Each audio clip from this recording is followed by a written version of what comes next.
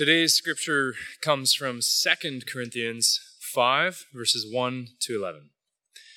For we know that if the tent that is our earthly home is destroyed, we have a building from God, a house not made with hands, eternal in the heavens.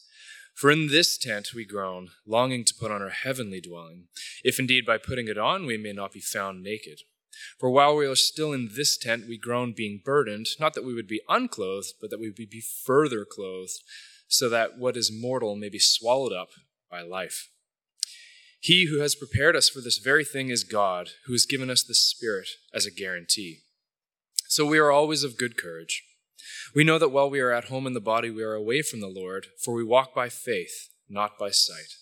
Yes, we are of good courage, and we would rather be away from the body and at home with the Lord. So whether we are at home or away, we make it our aim to please him. For we must all appear before the judgment seat of Christ, so that each one may receive what is due for what he has done in the body, whether good or evil. Therefore, knowing the fear of the Lord, we persuade others. You may be seated. Let me pray for us. Father, we know that there's a battle going on for our attention and our thoughts and our longings. So God, I just pray now that you would come by your Spirit and focus our minds on this text this morning. Father, we pray that you would reveal yourself to us. Show us, Lord, a bigger picture of who you are and what you are doing, Lord, in this world. Not just now, but for all eternity. Lord, and so we need your help. Please transform us. We pray in Jesus' name. Amen. Well, my name is Daniel. If you are new or visiting, great to have you here this morning. We are actually in our second of 3 weeks spending time in our series that we have called Desiring Heaven. Now, I know I'm a pastor, and so we think about these things way too much, but we have intentionally called the series Desiring Heaven and not just heaven. And the reason for that is we don't just want to know about heaven. Heaven is not just this thing that we study and we get these facts and we write this test one day on the book of Revelation, hoping we get it right. The hope is actually that this talking about heaven stirs our affections so that we long for it. Because we know that if we long for something, if we desire something, if we crave it down to our bones, then that actually begins to influence the way we live here and now. Rebecca McLaughlin, she wrote an excellent book. It's called Confronting Christianity. She basically raises these 12 major objections that the world has toward Christianity. And she begins her book by presenting 2 dreams. The first dream came from John Lennon. You know these words. He wrote, "Imagine there is no heaven. It's easy if you try. No hell below us, above us, only sky.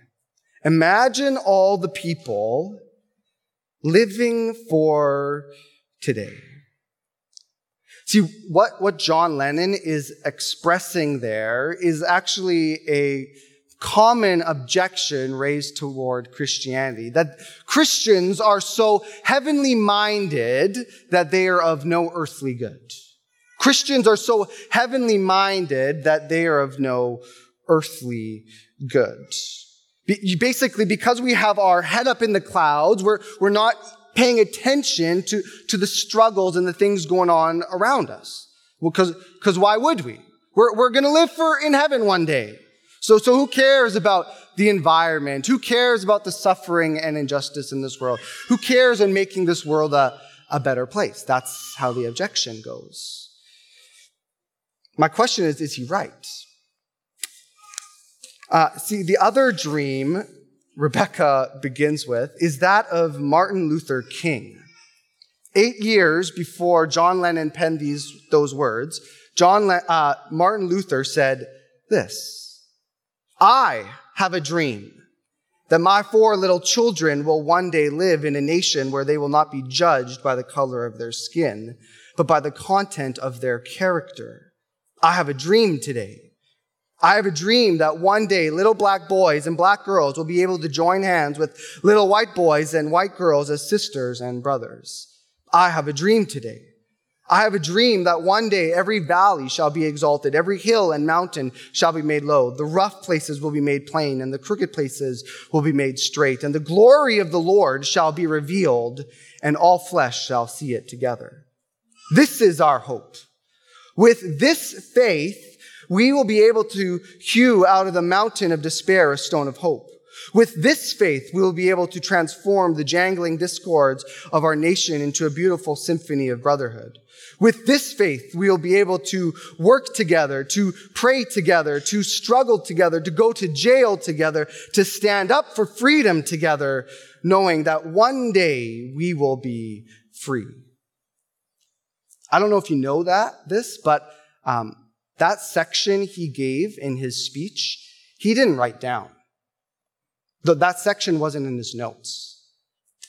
And the reason he said those things is because that's what came to mind when he was longing and craving and desiring a different place in this world. Those words, "I have a dream today. I have a dream that one day every valley shall be exalted, every hill and mountain shall be made low, the rough places will be made plain, the crooked places will be made straight, and the glory of the Lord shall be revealed, and all flesh shall see it together." That's the Bible. That's him quoting the Bible, and it's a section on heaven. See, King held heaven close to his heart, and that's what motivated him and inspired him to seek change in the world. He also said this another time: "There are some things so dear, some things so precious, some things so eternally true that they are worth dying for." Eternally true, and so they're worth dying for. And I submit to you that if a man has not discovered something that he will die for, he isn't fit to live. It's not imagining that heaven doesn't exist that stirs us up to live here and now differently. It's actually imagining and dreaming of and longing for the heaven that will come, that changes us. So I have a very simple outline this morning. Life then, what can we expect from the heaven to come? And how does that heaven actually come about? And secondly, life now. How does the future realities of heaven impact our lives today? Firstly, life then. Life then. Look at your Bibles once more. Pick it up in verse 1 of 2 Corinthians chapter 5. "For we know that if the tent that is our earthly home is destroyed, we have a building from God, a house not made with hands, eternal in the heavens. For in this tent we groan, longing to put on our heavenly dwelling.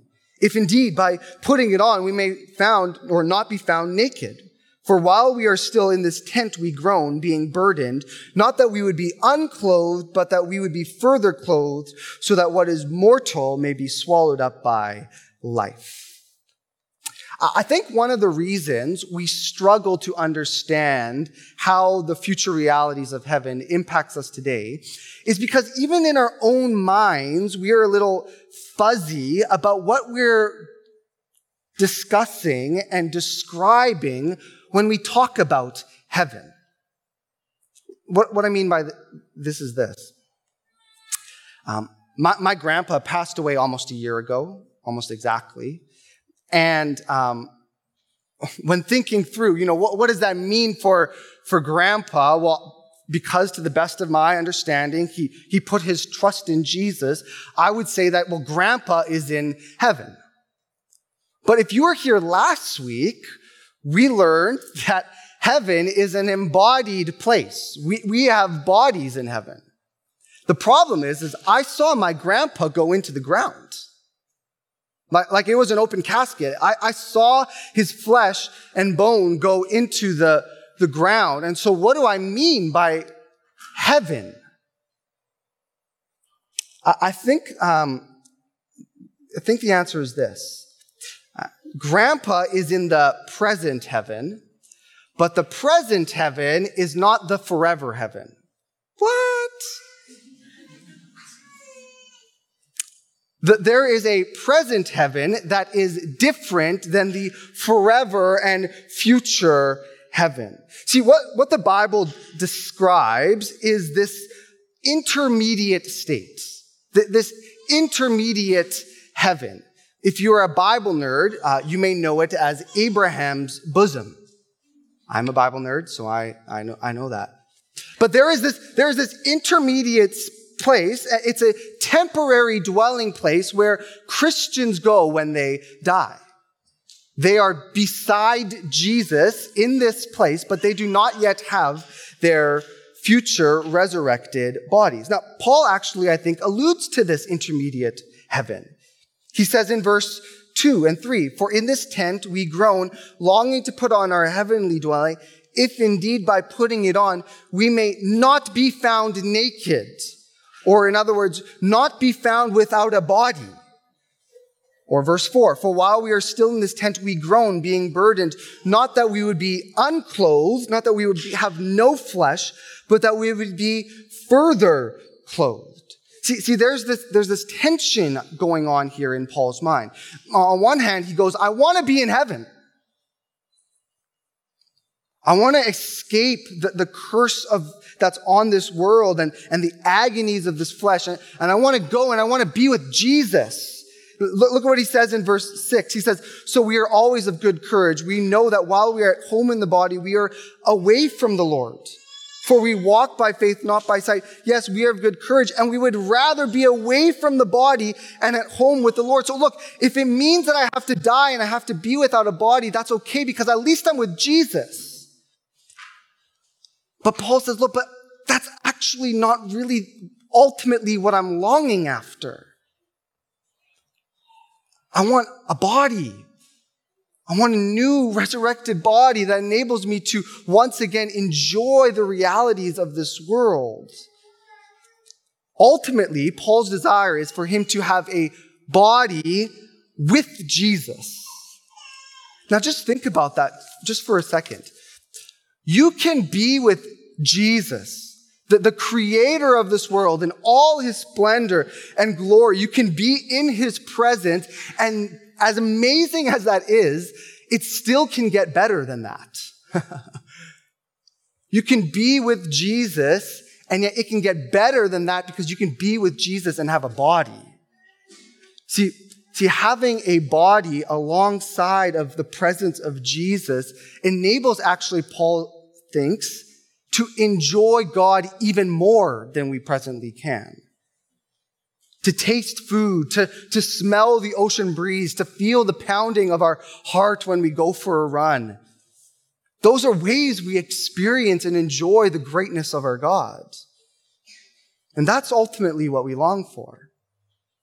Randy Alcorn, in his book on heaven, gives us this helpful analogy in understanding the difference between this intermediate heaven and the forever heaven. He says, suppose you live in, well, he gives another place, but I'm going to use this. Suppose you live in hope. Okay, they've never had a sunny day in their life. And you find out that there is this home, this wonderful home that you have inherited in Miami. It's this beautiful home. It comes with this incredible job, and actually all of your friends and loved ones are going to be there also. Well, in order to get from Hope to Miami, you have to travel through Toronto. Now, no one wants to be in Toronto. Got some Toronto folk in the church this morning. No one wants to be in Toronto. When you're telling your friends where you're going, you don't fixate on Toronto. You fixate on Miami.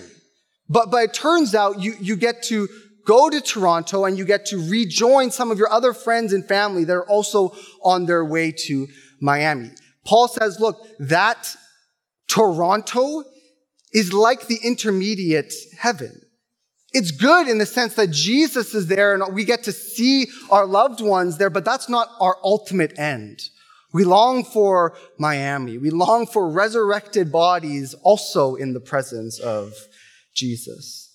This future heaven, the Bible also uses another word for it. It describes it as the new earth. The new earth. In the book of Revelation, we read this. Then I saw a new heaven and a new earth. For the first heaven and the first earth had passed away, and the sea was no more. And I saw the holy city, New Jerusalem, listen to this, coming down. Those are important words. The New Jerusalem, the new heaven, is coming down out of heaven from God, prepared as a bride adorned for her husband. And I heard a loud voice from the throne saying, behold, the dwelling place of God is with man. He will dwell with them, and they will be his people, and God himself will be with them as their God. See, how does this new earth actually come about? Where we're told that the present heaven descends, and it's as it collides with our present earth, so that this earth is made new. It's a new earth. Now, I think it's helpful there to understand just the way language works. It's new as in the adjective, and earth is the noun. See, we as individuals, we are not longing for, and what happens is not that we just exit this world and wander off into some far off, unimaginable place. One author says, look, if you actually want to know what the new earth and new heaven is like, don't close your eyes to imagine it, open your eyes to imagine it.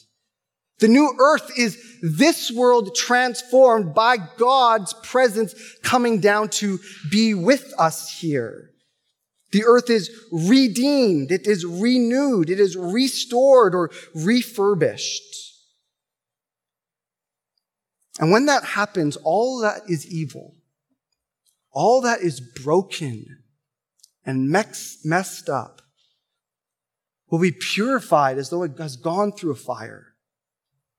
And everything that is good, everything that honors God, everything that is true actually still remains. The good things that we do here and now for the glory of God last onto the ends of eternity. C.S. Lewis, in his book, The Last Battle, which is part of the Chronicles of Narnia series, he gives this illustration of what heaven will be like. You see, Lucy has begun to grieve. She's beginning to think that Narnia is passing away. And then she realized what she is seeing. So we read this. Those hills, said Lucy, the nice woody ones and the blue ones behind, aren't they very like the southern border of Narnia? Like, cried Edmund after a moment's silence. While they're exactly like. And yet, said Lucy, they're different. They have more colors on them, and they look further away than I remembered, and they're more like the real thing, said the Lord Diggory softly. The Narnia you're thinking of was only a shadow or a copy of the real Narnia, which has always been here and always will be here. You need not mourn over Narnia, Lucy. All of the old Narnia that mattered, all the dear creatures, have been drawn into the real Narnia through the door. And of course it's different as a real thing is from a shadow or as waking life is from a dream. The new Narnia was a deeper country. Every rock and flower and blade of grass looked as if it meant more. I can't describe it any better than that. If you ever get there, you'll know what I mean. It was the unicorn who summed up what everyone was feeling. He cried, I have come home at last. This is my real country. I belong here. This is the land I have been looking for all my life, though I never knew it till now. The reason why we love the old Narnia, the old earth, is that it sometimes looked a little like this. God has never relinquished his stake of ownership over this world, over this earth. Even in the flood, he decided not to do away with what he began. God will one day finish the good work he has planned for this earth. And so this earth and the new heaven will collide. That's what we long for. So then, what does this mean for our life now? Here, now, today, in the nitty-gritty of our lives, what does it mean? I think there's three things that heaven does to affect us. It causes three changes. One, we live with courage. Two, we live to please. And thirdly, we live to persuade. Firstly, we live with courage. Look at verses 6 to 8 again. So, we are always of good courage. We know that while we're at home in the body, we are away from the Lord, for we walk by faith, not by sight. Yes, we are of good courage, and we would rather be away from the body and at home with the Lord. What the new heaven, our future earth, does is it changes our perspective on suffering. We're gonna look at this more in depthly next week. But one of the things you'll notice in the Bible is that when the authors discuss heaven, they normally do so to a bunch of people who are hurting badly or in danger of grave persecution. The whole book of Revelation was written to a number of churches that were going to experience great persecution at the hands of the Roman Empire.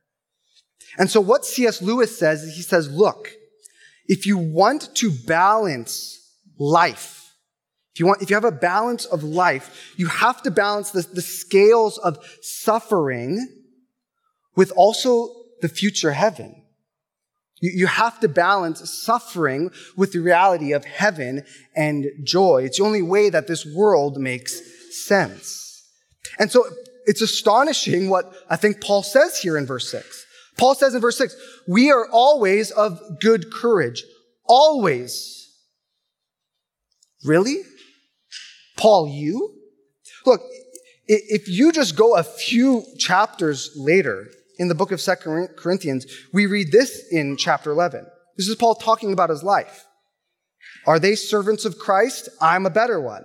I'm talking like a madman with far greater labors, far more imprisonments, with countless beatings and often near death.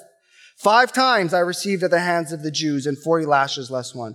3 times I was beaten with rods. Once I was stoned. 3 times I was shipwrecked. A night and a day I was adrift at sea, on frequent journeys, in danger from rivers, danger from robbers, danger from my own people, danger from the Gentiles, danger in the city, danger in the wilderness, danger at sea, danger at false brothers, in toils and in hardship, through many sleepless nights, in hunger and thirst, often without food, in cold and exposure. Always, Paul? Always of good courage, really? And you go through that? How? How do you endure that? See, in Paul's mind, he understood that he didn't just go around, he doesn't just get to go around this earth once. And so his suffering was not his ultimate identity. He didn't ultimately get to miss out on the joys and pleasures of this world. He didn't have to spend every dying moment of his life seeking something that always was just a little bit out of reach for him. He didn't have to escape suffering because one day God would do that for him. If heaven is real, then pain is not our ultimate identity. Which means if you right now are suffering from a serious ailment, you're going through serious mental health struggles. If you have been mistreated, if you have deep agony and sorrow, that's not ultimately who you are. It's not ultimately the end of it for you. And so as Christians, we don't have to live to escape our suffering. Instead, actually, we can enter into suffering if necessary, even death if necessary, if it means we get to serve others. And history shows that that's actually what happened. Rodney Stark was a sociologist and historian. And one of the things he describes is the different response that Christians had to a plague to what the pagans did, or the rest of the Roman Empire did to the plague that happened in the 2nd century. See, there was a very serious plague in the 2nd century in the Roman Empire, and they didn't know much about this illness, except that they knew that if you spent time with someone who was sick, you probably also were going to get sick. It was spread through contact. And so what did the rest of the city do? What did the unbeliever do? They left the city. They self-isolated. But the Christians, they remained in the city. They decided to care for their sick, care for their own family, and also to care for unbelievers. Rodney Stark gives these words. He describes it this way. Christians believed in life everlasting. At most, pagans believed in an unattractive existence in the underworld. Thus, for Galen is a doctor at that time who gives a historical account of what was going on. Thus, for Galen to have remained in Rome, he didn't. He left the city. To treat the afflicted during the first great plague would have required far greater bravery than was needed by Christians. Bravery, or courage, to endure suffering, even death, for the sake of others, because of future joy. That's what heaven does for us. Paul said, look, if Christ has not been raised from the dead, then of course we are most to be pitied. Why would I go through suffering? Why would I be okay with suffering and pain? But if Christ is raised from the dead, and I will be raised from the dead, and if this world will experience a resurrection of sorts, then pain need not be ultimate, but instead our servant in showing others who Jesus is. Secondly, we live not only with courage, we live to please. We live to please. Look at verses 9 and 10. So, whether we are at home or away, we make it our aim to please him. For we must all appear before the judgment seat of Christ, so that each one may receive what is due for what he has done in the body, whether good or evil. Heaven doesn't just redeem our sufferings, it also redeems our day-to-day interactions and actions. See, what Paul says here is that verse 10, all people will one day appear before the judgment seat of Christ. And because of that, it changes the way he wants to live. It motivates Paul to please God or to live a life of obedience. See, Paul wants to fight sin because he knows that one day he'll be with Jesus, who has saved him from those sins, who has called them to live life of purity and holiness. Alcorn just gives the example also of looking forward to our wedding day. Now, I remember in my own life, that moment I proposed to my wife, Stephanie, and just having that date, our wedding day on the calendar. And the work that God did because of that, to mature me, to make me a better man, to get me ready for that day. I was no longer, or at least it helped me to no longer struggle with lust and seduction. It purified me. I wanted to be better for my wife. I wanted to be holy and pure for her. Heaven does that for us. It helps us fight our sin here and now. But more than that, it's not just Jesus we'll await, Paul says. We also await rewards. See, verse 10 says, for we must all appear before the judgment seat of Christ so that each one may receive what is due. That's a reward. A reward for what he has done in the body, whether good reward or evil, will burn away. See, when we resist sin, Paul's saying, we're only resisting temporary pleasures. We're only turning down satisfactions that are of lesser degrees. Ultimately, there is a greater reward that is coming our way in heaven. And so Paul says, look, when you are tempted to sin, let your mind wander up to Jesus. Let your mind wander to heaven. Think about what is to come, who is there, and what he holds in his hand, awaiting to give you. If I'm honest, I had a hard time writing the sermon this week. I just don't think I've thought about heaven enough. And as I'm writing this sermon, I'm just having all these desires of future. Like when I think of future, I think of kids out of the house. Or at least let's start with kids out of diapers. I think of double income. I think of retirement. Like that picture of golfing from your 60s onward, that's actually what I want. I just want to golf. And look, those aren't ultimately bad things, but they are bad things if they're ultimate. Right? Like if that's ultimately what I'm longing for, how far short am I aiming? Like just reflecting on this text this week and the ways my small picture of my future influences the day-to-day life that I have, the interactions I engage in, the way I use my money and my time. I read these words again by C.S. Lewis, and I found them so convicting. He's describing this little mouse that is seeking Aslan, the great lion's country. He's painting a picture of what we should do, seeking Jesus' country. And he says this little mouse, while I can sail east, he's heading toward the land, in the Dawn Treader, this great boat. While I can, I sail east in the Dawn Treader. When she fails me, I paddle east in my coracle, this little wood round boat. When she sinks, I'll swim east with my four paws. And when I can swim no longer, if I have not reached Aslan's country or shot over the edge of this world in some vast cataract, I shall sink with my nose to the sunrise. I want to live like that. Like doing whatever I can to get to heaven.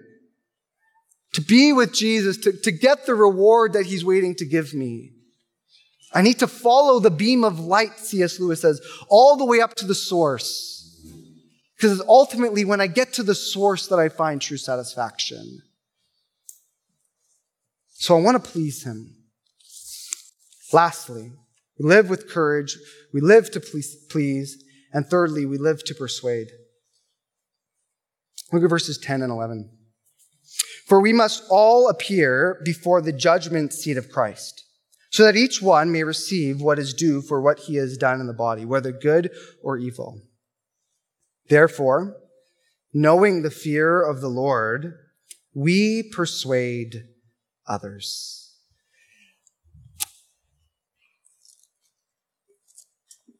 Paul says, all individuals will stand before the judgment seat of Christ.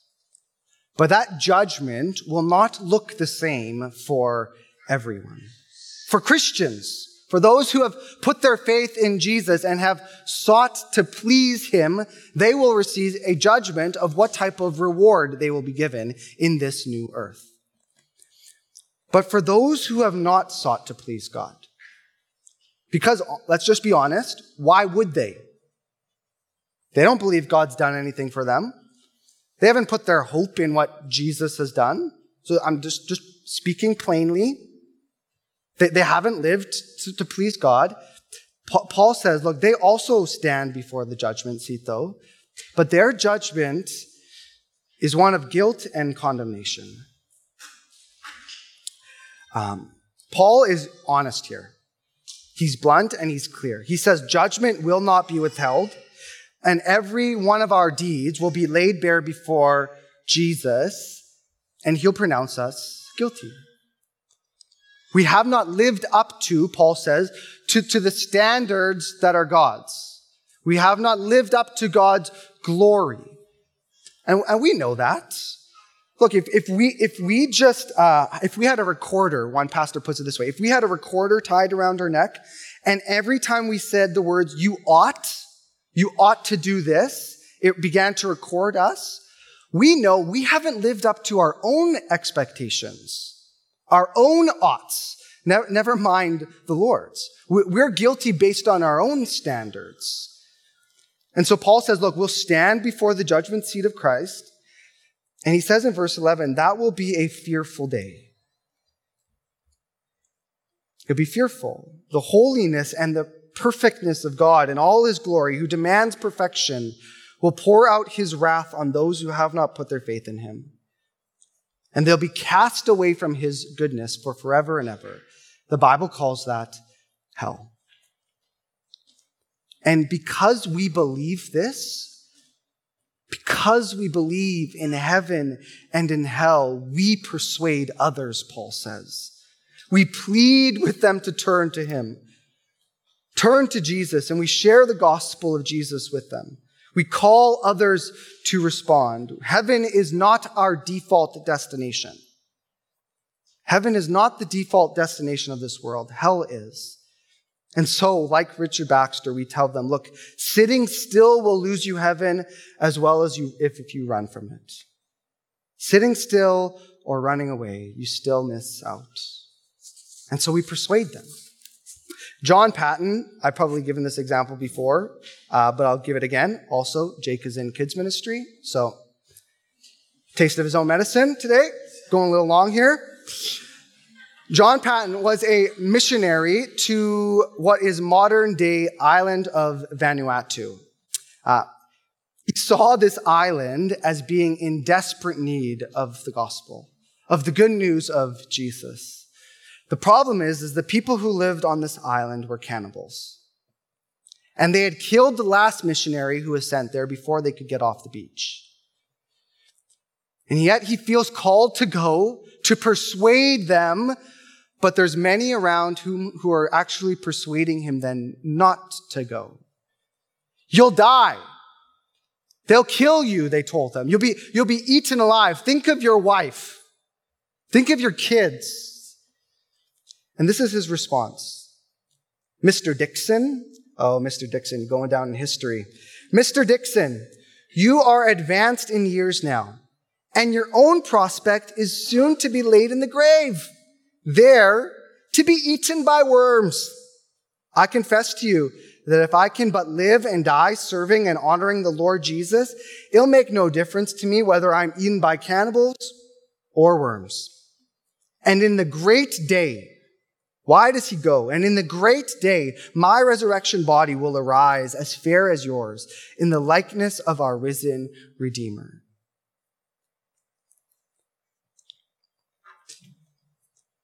Now look, we might not feel this risk, this danger of being eaten alive, but that doesn't mean we don't fear. I know we do. I feel it. Preaching the gospel up here is the easiest thing I'll do. In the day-to-day life, with my neighbors, with my friends, that's hard. And there's this fear in us. Fear to be outcast, fear to be mocked, fear to be called names, people just thinking you're stupid. And we fear that. But look, if my ultimate identity is not determined by what others think of me, and if heaven and hell really are real, then it's worth the fear to persuade. Atheist magician Penn Jillette, I think he puts it really well. Someone was trying to evangelize to him, and they knew he was an atheist. And Jillette said this, if you believe that there's a heaven and hell, and people could be going to hell or not getting eternal life or whatever, and you think that it's not really worth telling them because it would make it socially awkward, how much do you have to hate somebody to not proselytize? How much do you have to hate someone to believe that everlasting life is possible and to not tell them that? This is an atheist talking. If you believe beyond a shadow of a doubt that a truck was coming at you and you didn't believe it, and that a truck was bearing down on you and there's a certain point where I tackle you, And he says, and this is more important than that. If we really believe in heaven and hell, then we persuade others. That's where they're going.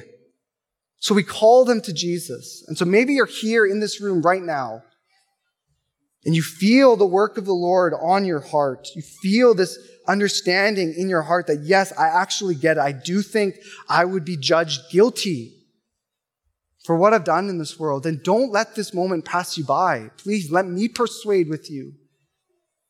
Turn to Jesus. Put your hope in him. We put our hope in what the Bible calls the gospel. Let me explain to you this gospel or this good news using terms that our text uses. God, this is why we trust in Jesus, because God, the indestructible one, actually became a tent. The reverse thing happened here. John 1 says that God became a man and he tented among us. It's literally what it says. And his name is Jesus. Jesus left his glorious throne and he lived a life totally, perfectly pleasing to God. He pleased him in all he did. And yet they killed him. They crucified him. Why? Because he tried to persuade them. But he died. And in his death, he received actually the judgment of God. Jesus received the judgment that we deserve to have paid, not because Jesus had done anything wrong, but because he took our sin and our guilt upon himself. And in that moment, he endured the wrath of God. But he didn't stay dead, the Bible says. 3 days later, he rose from the ground. The Bible calls this the first fruits or the guarantee. And we have this guarantee that we too will rise because God gives us the Spirit that raised Jesus from the dead. Because of that Spirit in us, we know that when we die, when Christ returns, we also shall rise from the dead. And so if you believe this, then trust in him. Turn from your former ways of denying him, of rejecting God, and instead live your life now to please him. So let me end. I'm going to quote C.S. Lewis one more time. He says this is the last line from the last book of the series of Narnia. The dream is ended. This is the morning. And as Aslan, the Jesus figure, spoke, he no longer looked to them like a lion. But the things that began to happen after that were so great and beautiful that I cannot write them. And for us, this is the end of all the stories, and we can most truly say that they all lived happily ever after. But for them, it was only the beginning of the real story. All their life in this world and all their adventures in Narnia had only been the cover and the title page. Now at last, they were beginning chapter 1 of the great story, which no one on earth has read, which goes on forever, in which every chapter is better than the one before.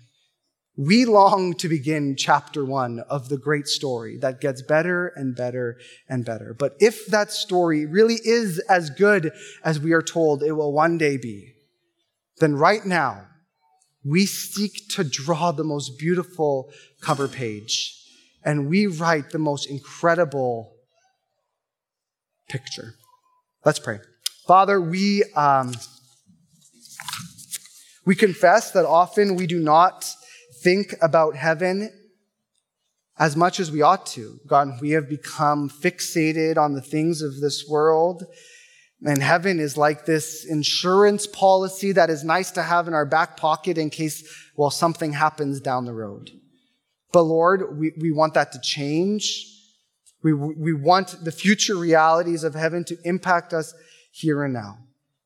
Lord, help us to live holy lives that please you, courageous lives, Lord, that enable us to endure suffering for a greater good, and persuading lives, Lord, where we go out to the ends of this world, or to Tanzania, to share the good news of Jesus, who came, who died, who rose, and who will come again. We pray this in his name. Amen.